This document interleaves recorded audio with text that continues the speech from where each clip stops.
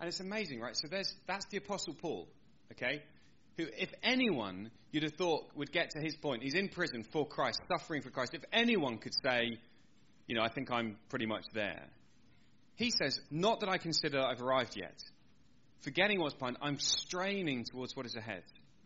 You see, this is normal Christian living. An ambition to move forward, an ambition to grow, an ambition to press on, an ambition to take that hold of that prize for which Christ took hold of us. There is a momentum.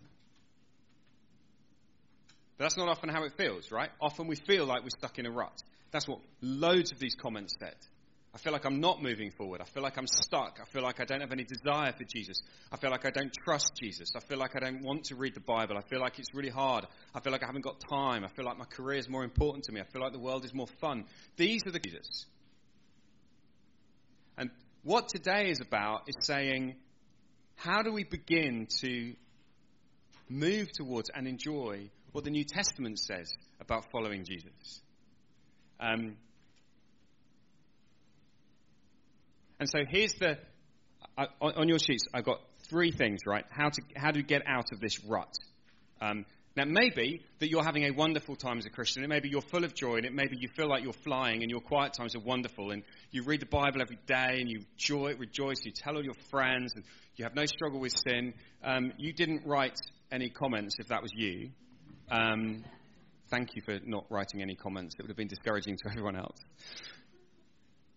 But most of us, we're not like that.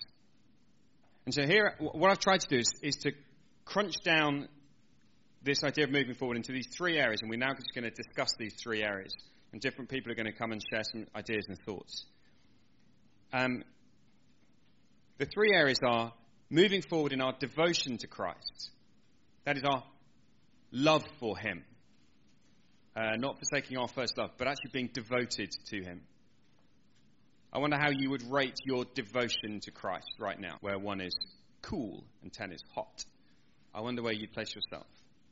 How do we move forward in our devotion to Christ? Particularly, and loads of questions about, and loads of struggles with reading the Bible and praying. It's just, I feel like that's really hard. Lots of people said that. We're going to talk about that.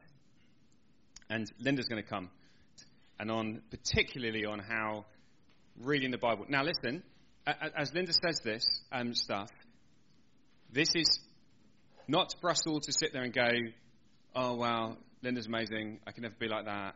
This is for us to sit there going, Lord Jesus, what's the one step you want me to take? What's the one thing I could do, the one small thing?